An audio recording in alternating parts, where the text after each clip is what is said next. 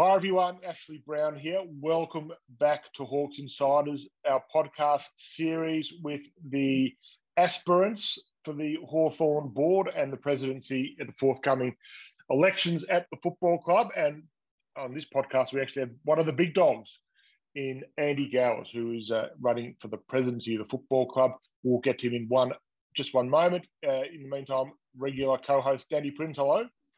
Ash, good to be back here again with you, and really excited to have a chat to Andy and hear what he has to say about the potential direction of the football club under his leadership. Thanks for arranging the last-minute Zoom after I managed to nearly destroy everything. And also Andrew Weiss, hello. Thanks, Ash. G'day, and Princey. Yeah, echo Princey's sentiments. Really excited to start picking Andy's brain and find out from his point of view some of the big issues he's facing in getting across the line and potentially then spending the next few years in the big chair at the club. Andy, welcome. Good to have you with us. Thanks very much, Ash, Daniel, Andrew. I'm so pleased to be here. I've been doing a bit of media. This is the first purely Hawthorn media that I'm doing, so I'm rapt to be able to talk directly with you and to our members and fans out there.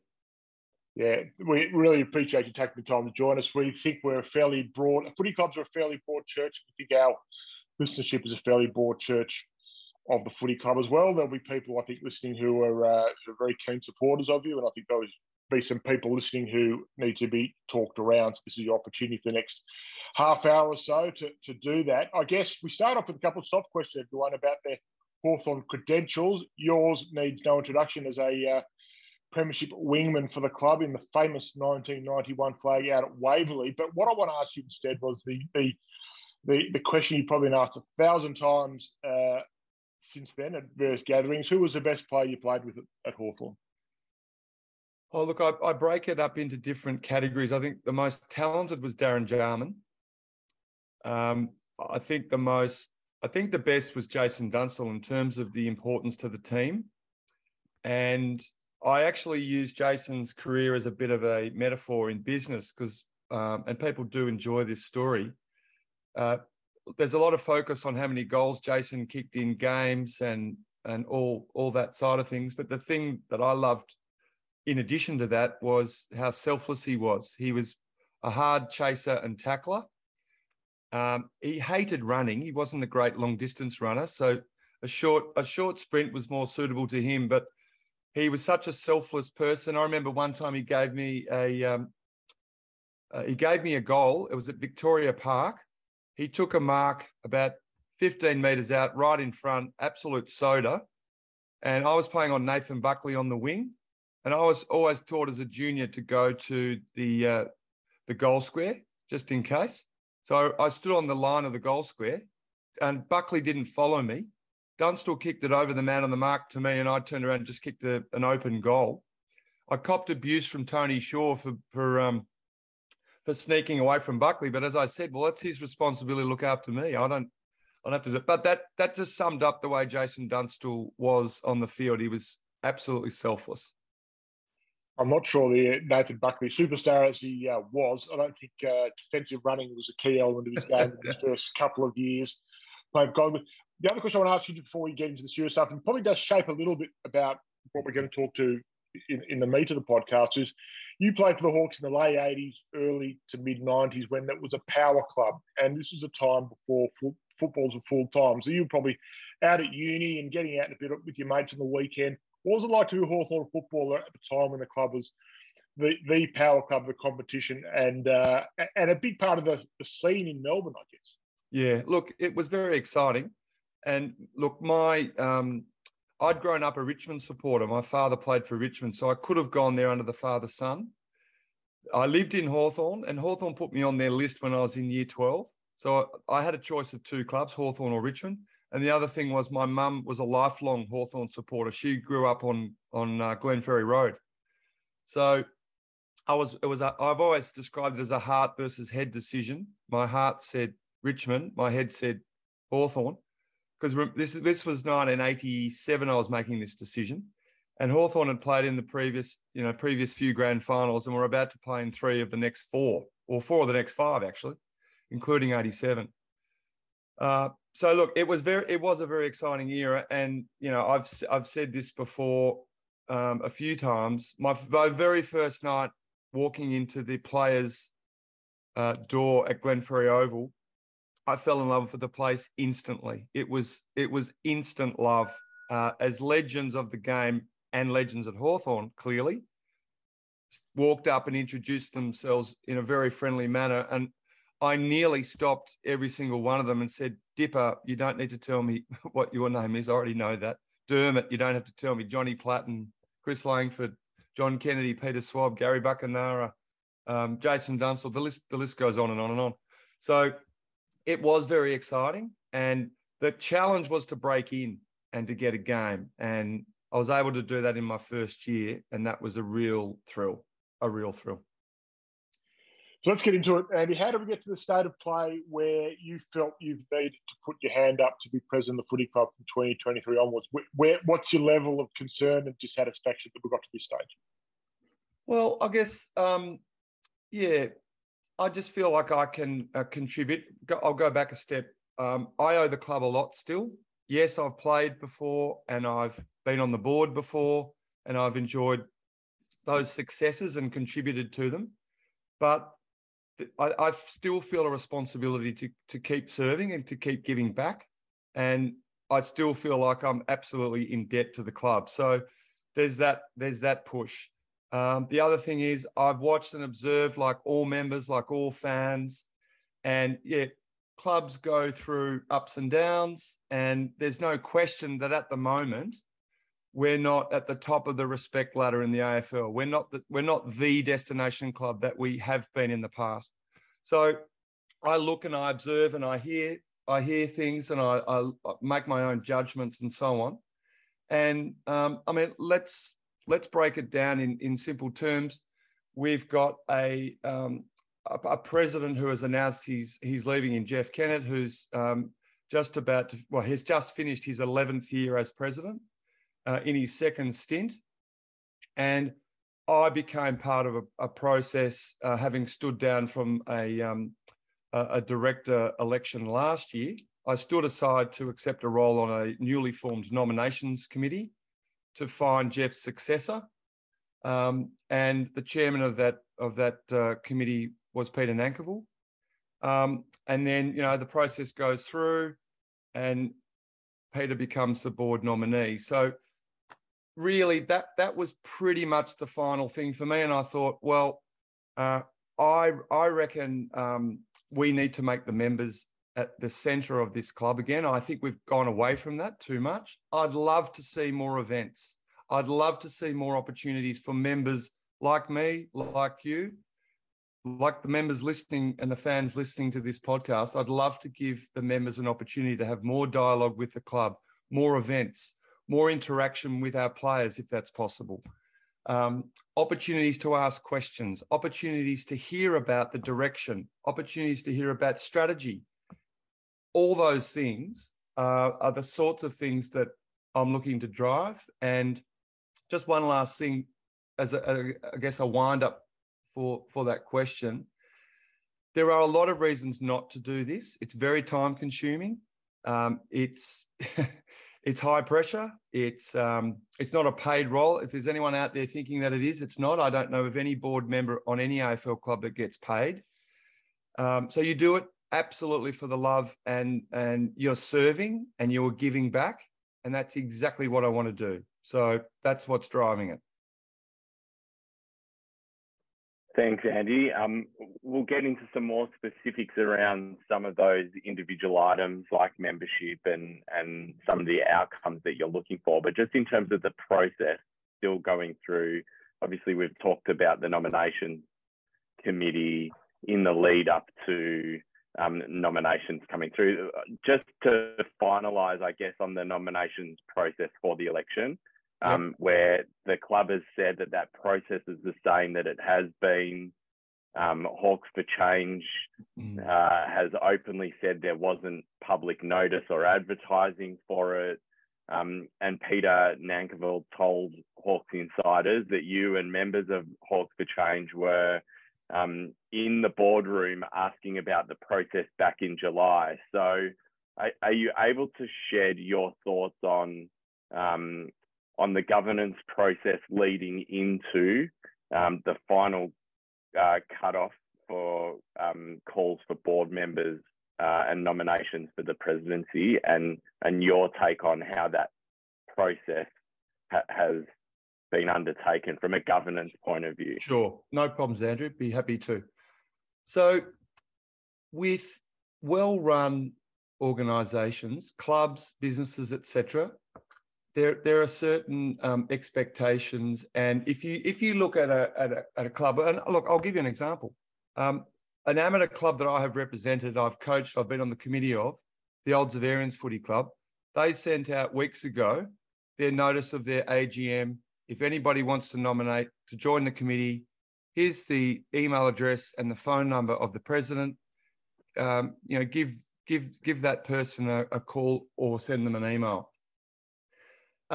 We're not being run like that at the moment. So I expect that's a normal way to operate from a governance point of view. We didn't have any communication that I'm aware of. I don't know whether you guys saw anything or received anything. I couldn't find anything on the website. I didn't get an email. I didn't get a phone call. I didn't get anything. And if any member out there got any communication at all about the election process and the AGM, I'd love to hear about it, because it hasn't been obvious to me that has even occurred. So the way I found out about the process to nominate for either president or a director role at this year's AGM was I was in Paris, and somebody alerted me to the fact that the nominations process finished the day after, like 18 hours after. I was on Paris time. This person was on Melbourne time. So I scrambled. I'd already made the decision to nominate, and I wanted to have the courtesy to sit down with Peter Nankivell, because I knew he was Jeff's and the board's nominee to be president. I wanted to give him that courtesy of a face-to-face explanation. I didn't have that opportunity, and I only just got my form in the nick of time. Now, to me, that is not the way governance should occur in a football club of any description, let alone one of the biggest football clubs in the AFL.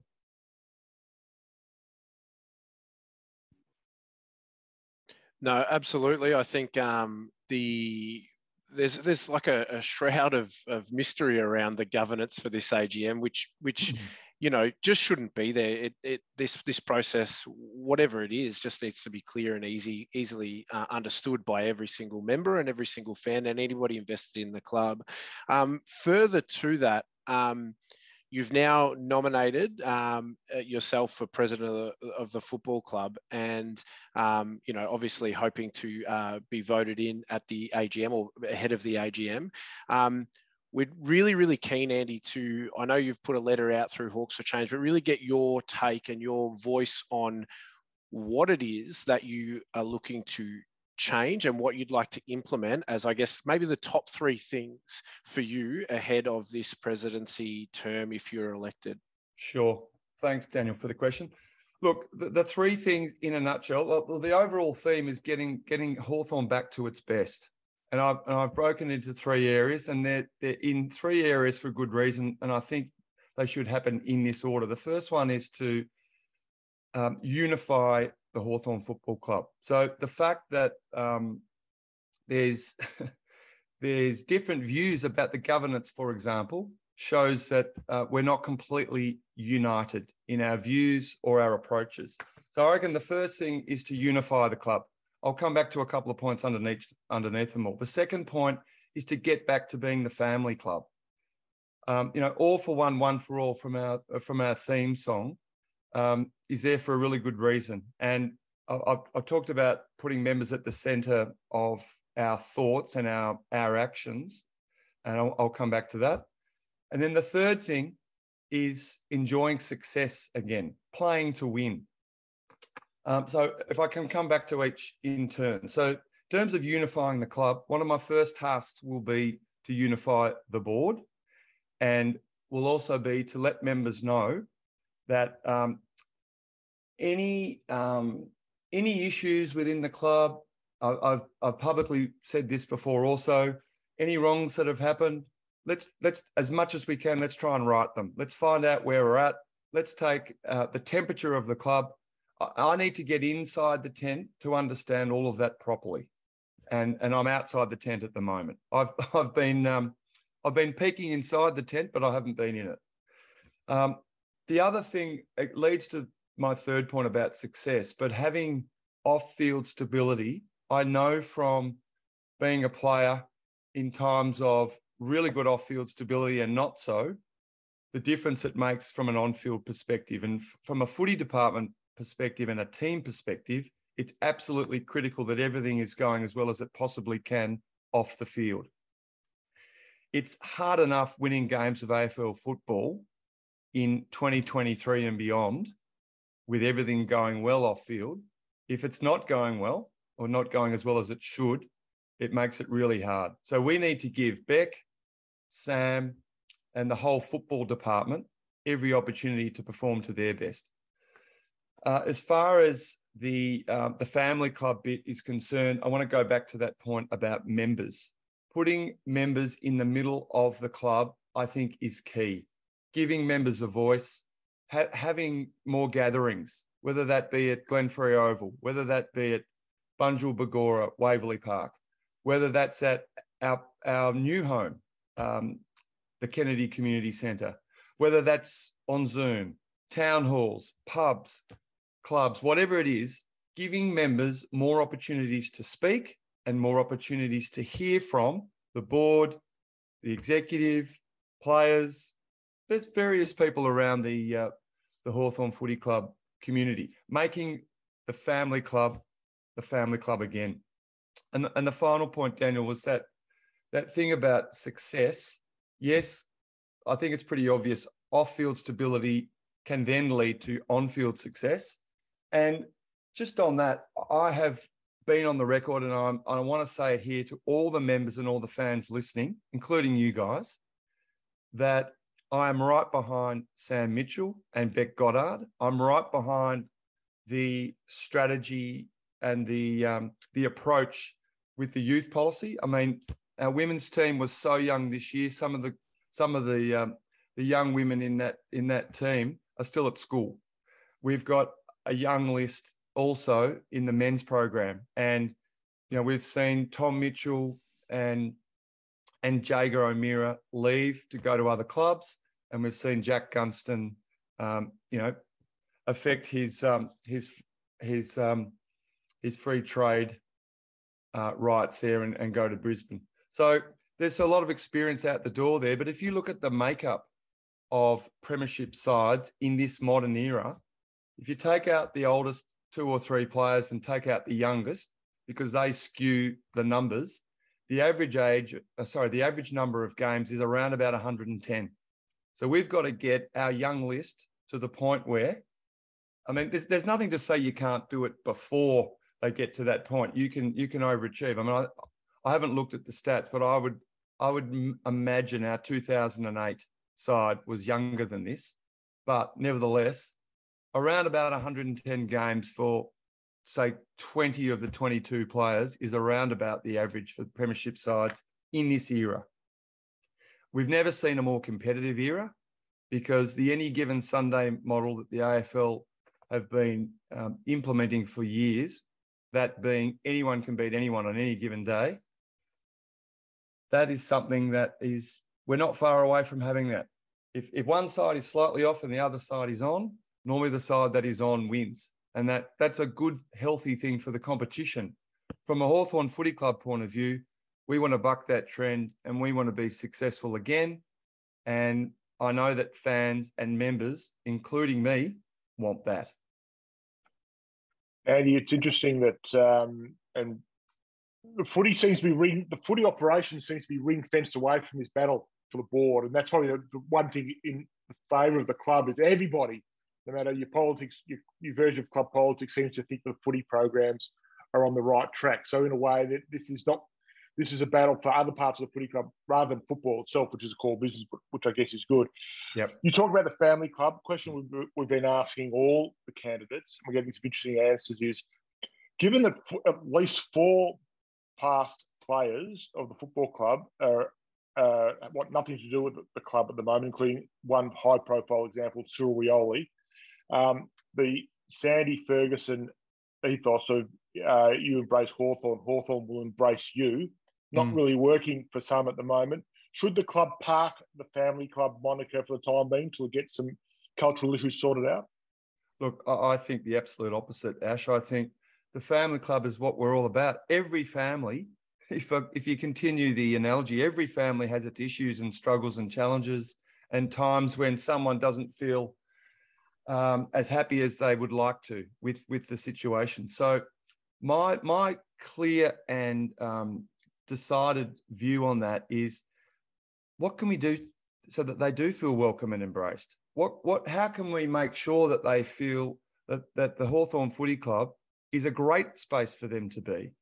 And at different times, they have felt like that. So how can we make sure that happens again? I went through this myself. I didn't feel welcome and embraced after I got traded to Brisbane. But when I moved back to Melbourne, and Ian Dicker approached me and actually took the time, and he was president at the time, he asked me one night off the cuff, he said, "Can I ask how you feel about the Hawthorn Football Club right now?" And I said, "Ian, I don't feel like I quite belong." And he said, "Do you mind telling me why?" And I said, "No, I don't mind at all." I said, "Look, I know it wasn't promoted like this in the media, but I was traded to Hawthorn initially against my wishes. Once I realised it was happening, I then got a choice of where I wanted to go. But I didn't want to leave Hawthorn. I wanted to stay. And when I realised that wasn't going to happen, I got to choose where I went. I went to Brisbane. I've come back, and I just don't feel like I fit in at Hawthorn anymore." And he said, "Are you open to the idea of feeling welcome again? If I have a bit of a think about how that might happen," I said, "Absolutely, I'm very open to that. I'd love that." And he said, "Give me a few days and I'll come back to you." He rang me about 3 or 4 days later, and he said, Would you like to come, or would you come to the jumper presentation night? It was happening a week or two after this phone call. Would you come and present a jumper at the jumper presentation night? And having played at Hawthorn for 7 years, and then a further 5 years with Brisbane, I know that the jumper presentation night to the players is culturally and arguably the most important function that the club has from a player's point of view. And so I accepted on the spot, and I said I'd be honoured to be invited, and B, to attend. And that's what I did. So I accepted that invitation, and I've felt part of the fold ever since. I haven't once looked back since that time and thought, I don't feel welcome and embraced at Hawthorn since that time. So that's what I would say to if there's any player in that boat, or any member, any fan, there might be lapsed members out there who are feeling like that. There might be fans listening who are considering becoming a member. My message to you is, please get back into your family, and let's get on this ride together. Yeah, that's great, Andy. I think further to this, we need to ask the question and explore some of the issues around the cultural review at the club and the position we find ourselves in at the moment. And certainly when you started playing at the club, in terms of Indigenous culture and history, we basically had none. And up until recent times, through happening over the years, certainly from an Indigenous player point of view.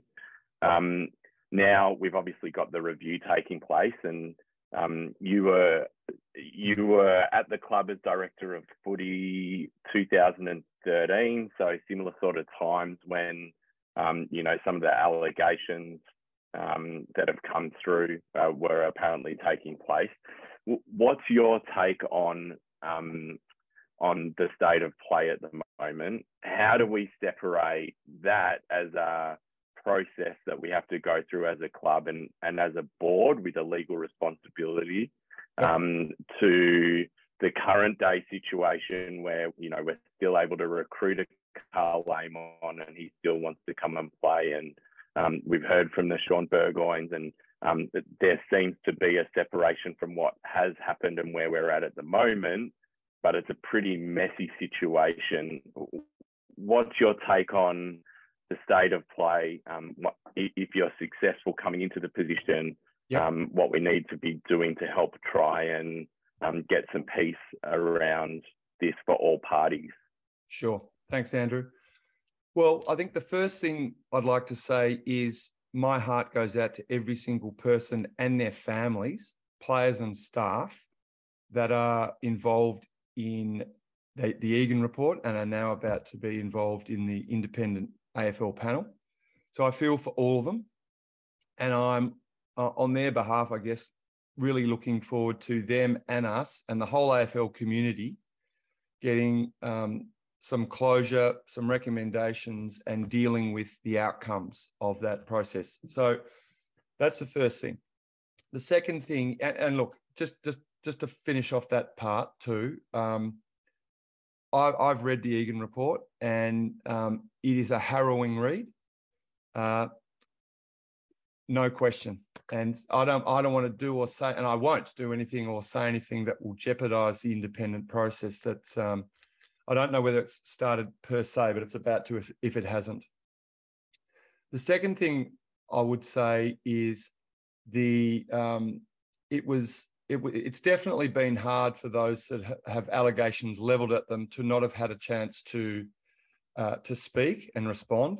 They're about to get that chance in terms of that AFL independent panel.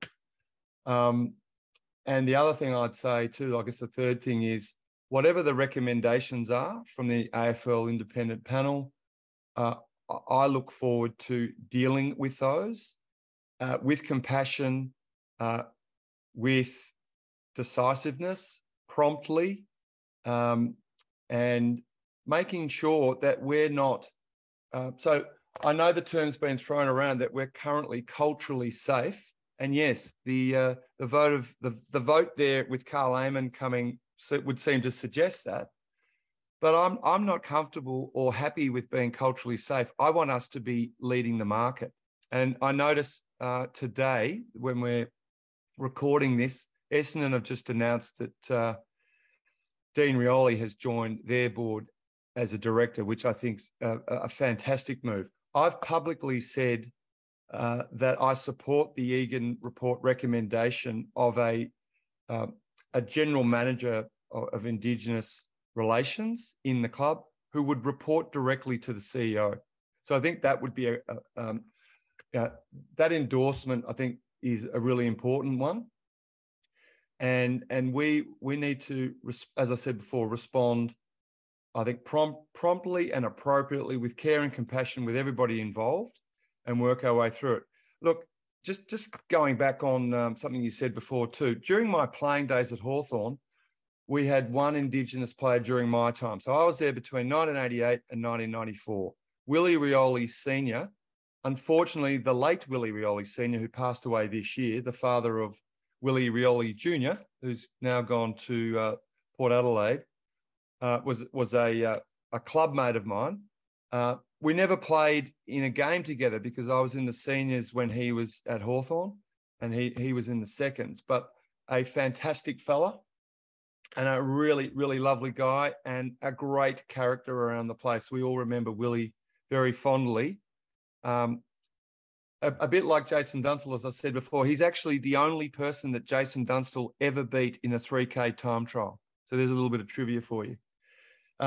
When I went to Brisbane, I had the honour and the privilege of playing with the likes of Michael Magic McLean, who's absolutely regarded as an elder in the Aboriginal community and absolutely in the Indigenous Aboriginal community, because he's absolutely seen like a godfather to them, and Gilbert McAdam, Darryl White, and Chris Johnson. So there, I've had that experience as a player. Now what I'd like to do is draw upon those great relationships that I built through my playing days and help the Hawthorn Football Club. You know, we talked about that family before, and you said before, Ash, that football clubs are a broad church, and the Indigenous staff, players, members, fans, volunteers in and around the Hawthorn Football Club are a vital part of our club and a much loved part of our club. And I want to make sure that they don't feel like it's just culturally safe. I want to make sure that they feel like it's the best place for them to be. I couldn't love that comment more if I tried, Andy, and that's just probably because it's an area that's really close to my heart as well, and you can hear that passion. We have canvassed Hawks Insiders fans, a lot of them Hawthorn members and Hawthorn supporters, obviously, being a Hawk fan media. Sure. One of the most resounding comments was the clear concern they have over the disconnect between the footy club at the moment and the members. And you touched on that earlier, and you talked about that being one of the key points that you want to address, you know, should you be successful. Yep. How do we go about addressing that? You touch on the events and stuff, but what's the initial thing that we can do, or that you can do as president, to connect and reconnect the club with its members? Well, look, Daniel, I need to be careful. I don't want to make promises I can't keep. So I don't want to have the players appearing at Bunjil Bagora every Wednesday night if it's not going to fit in with their collective bargaining agreement. So that's something that we'll need to work through, that kind of thing. But I think the overall concept is that the lines of communication are more open. That the footy department, like, let's not forget, they are busy doing what they're doing, and I know what it's like in there. They're heads down and bums up, working every day and every night, trying to improve our young women, our young men, and turn them into premiership players, the next crop of premiership players. Now, that takes a lot of commitment, a lot of time. It's 7 days a week throughout the period of the football season. And there's no wonder why they all like to go overseas and have a good holiday at the end of the season, because it is absolutely intense in there. So, but I do think that members, like I had some contact this morning with someone I know who was in the inner sanctum at Hawthorn over a long period of time, and I really respect his opinion. And we were waxing lyrical about times when the players would come after every single home game and go back to the social club in Linda Crescent, and they'd be able to mingle with fans and supporters, and members of the board might be there and members of staff. And it was very much like a big family. Now, we're a much bigger family now. In those days, so in 1996, 2 years after I was traded, we had 11,000 members. The year after that, we jumped to 27,000 on the back of not merging with Melbourne and the Proud, Passionate and Paid Up campaign. Now we have 81,000 membership. So, 81,000. So it is logistically more difficult to have gatherings and events and opportunities, but it doesn't make it impossible. What we do have now, okay, we don't have the Linda Crescent Social Club, but what we do have are things like we're talking on now. We've got Zoom. We've got ways to communicate. I think we can tap into technology and give our members and our fans more access, in inverted commas, to the football department, the players. There'll be smart and clever ways that we can do this. And that's what I'm really looking to help drive. I think it'll be great for everybody. I think it'll be great for the footy department. It'll be great for them to be able to message and to be able to share things. And look, don't get me wrong. Our marketing team, our media teams, they do a fantastic job getting content out there, making sure our members and fans know what's happening. In terms of some of the things that used to happen that are a bit more logistically challenging, but again, not impossible, I think we can push the boundaries there. And I think there's some really exciting things. For example, I saw something only this morning on LinkedIn. Patrick Dangerfield was over in New York, and he'd attended a New York Jets game, and he was raving about the fan experience that he was experiencing over there. Now, I don't know what happened, but let's look around. Let's find some ways to have more engagement between the footy department as an area and particularly our members. It is interesting because the footy club was at its most transparent when it was in the Barossa Valley a couple of years ago, when we were getting regular forums with Graham Wright and Justin Reeves and others. That since they've moved back to Melbourne, the transparency's gone down the toilet a bit. You've only chosen to endorse one of the candidates for the board, being James Molino. So there's a two-part question. Why have you only endorsed James and not any of the other candidates? And also, are you concerned about diversity? Unfortunately, through circumstances, both the female board members are up for election at the moment. And if the results go a certain way, Hawthorn will be down to one female board member, which isn't an ideal state of play in 2022. So you can address both of those. Yeah, sorry, can you just go back to the first part of that question, Ash? Why did you only chosen to endorse James Molino? Yes. Five. So why only James? And then we'll talk about are you worried about lack of diversity on the board if results go a certain way? Okay, so the really quick answer to the first part, which is why I've only endorsed James Molino so far, is because he's the only one that I've had a proper opportunity to discuss strategy and values with. So he has publicly endorsed me, and I've publicly endorsed him. I mentioned before about finding out about the process to nominate for the board, in my case for president, only at the very last minute. And so I've been in scramble mode a fair bit. So just from a practical point of view, I have not yet had an opportunity to speak with the other 4 board candidates properly.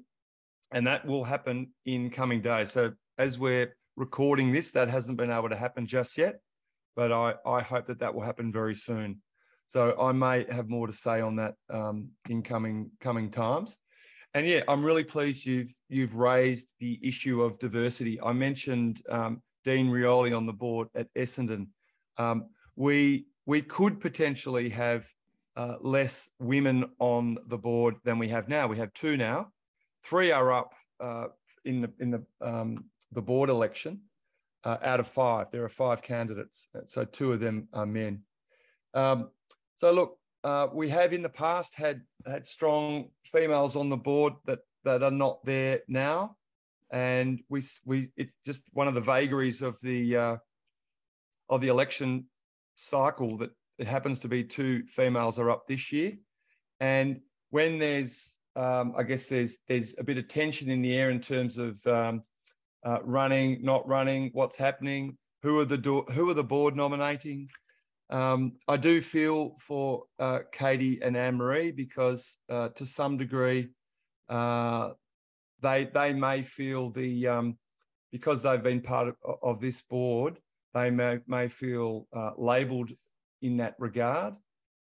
Maria Louis has gone through a nominations process. I look forward to talking to her. I do know Anne-Marie and Katie already, and I'm yet to meet with Maria. I've never met Maria in the past, so I look forward to speaking with all 3 of those ladies, hearing what they've got to say from a policy point of view, and seeing how aligned we are from a policy point of view.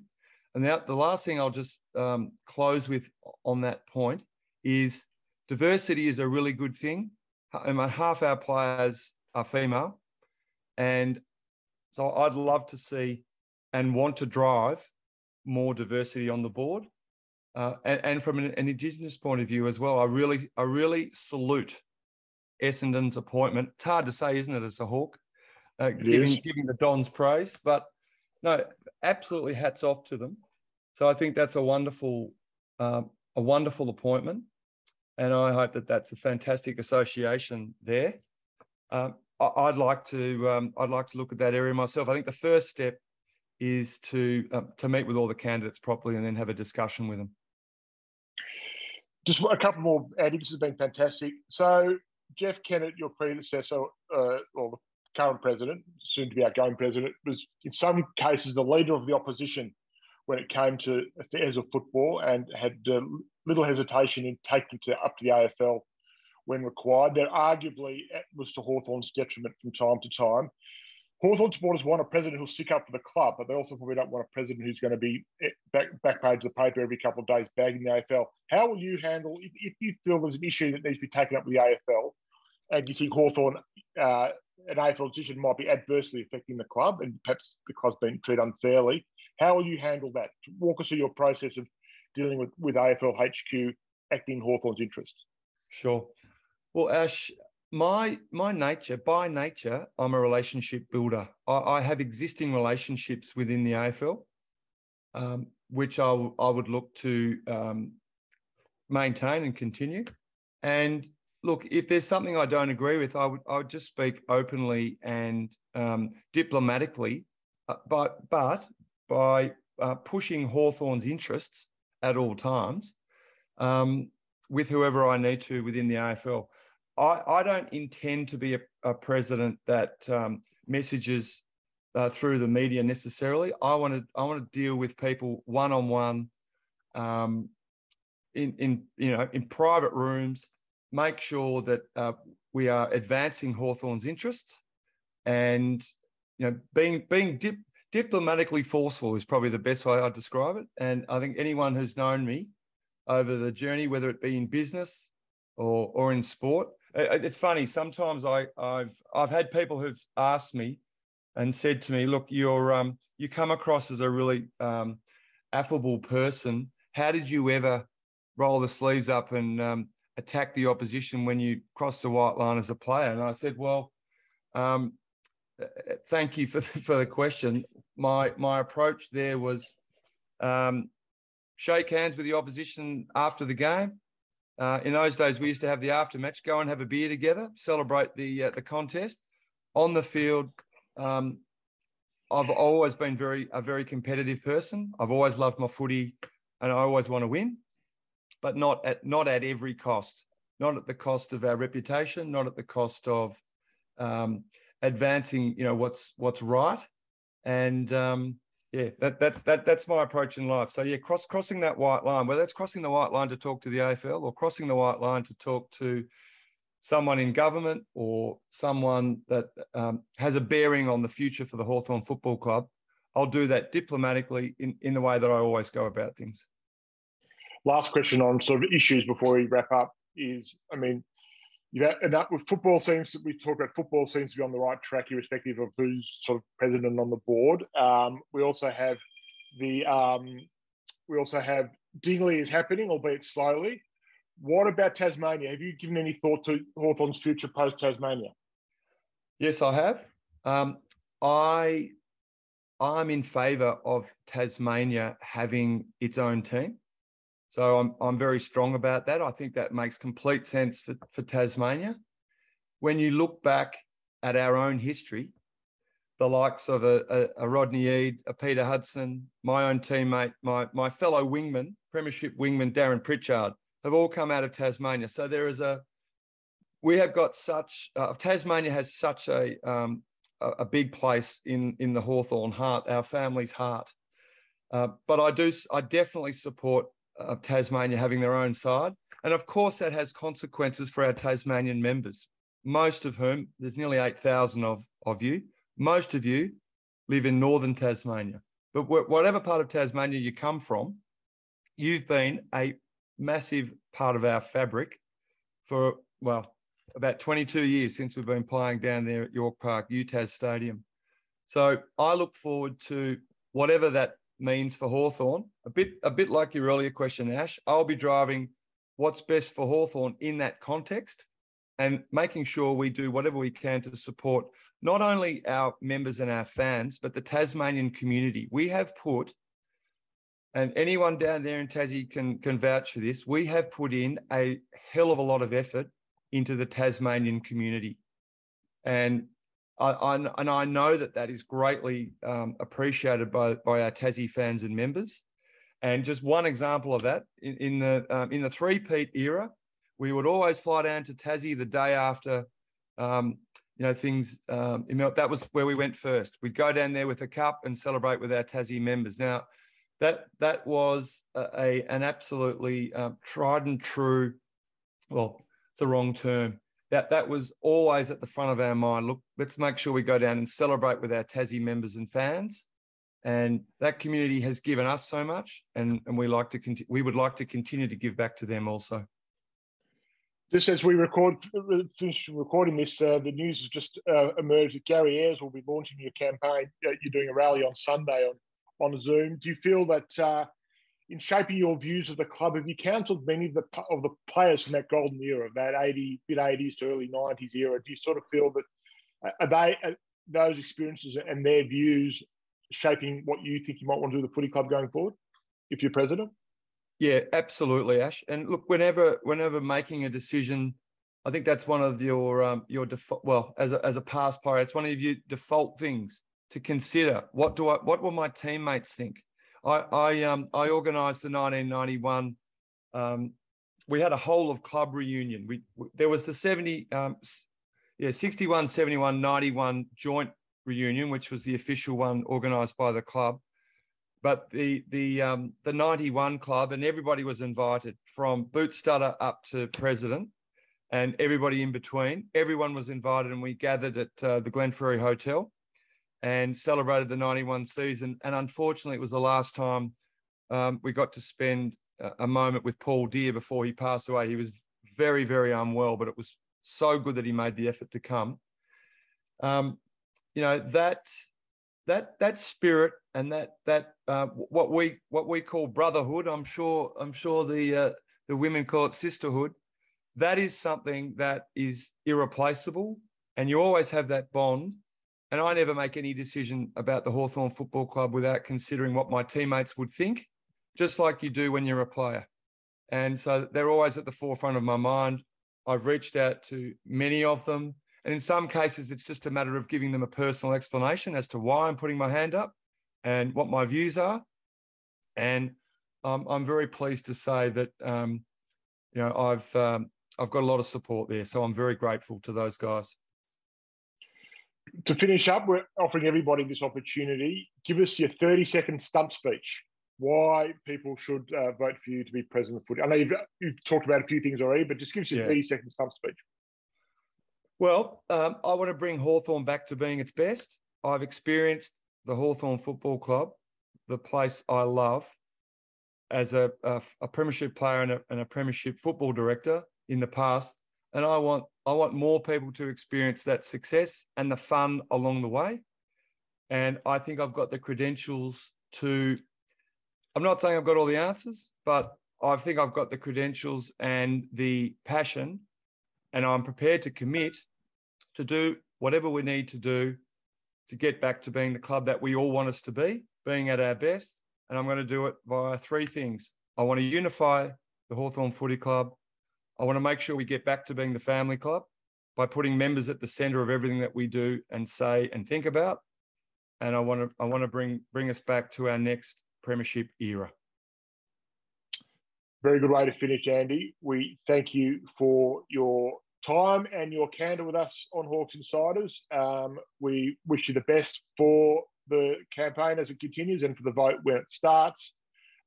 We encourage everybody to listen to what everyone's got to say and cast your vote accordingly. It is a really important time for the footy club to get this stuff off the field right, so that the progress being made on the field can be matched by off it. So we thank you for your time. Best of luck. And if you are successful, you have a standing invite anytime you'd like to come on Hawks Insiders and write for us or talk to us. And as a conduit to the fans, we'll always be open to you. So thanks for your time. Thanks, Ash. Thanks, Andrew. Thanks, Daniel. I'd love to take up that invitation if I'm successful.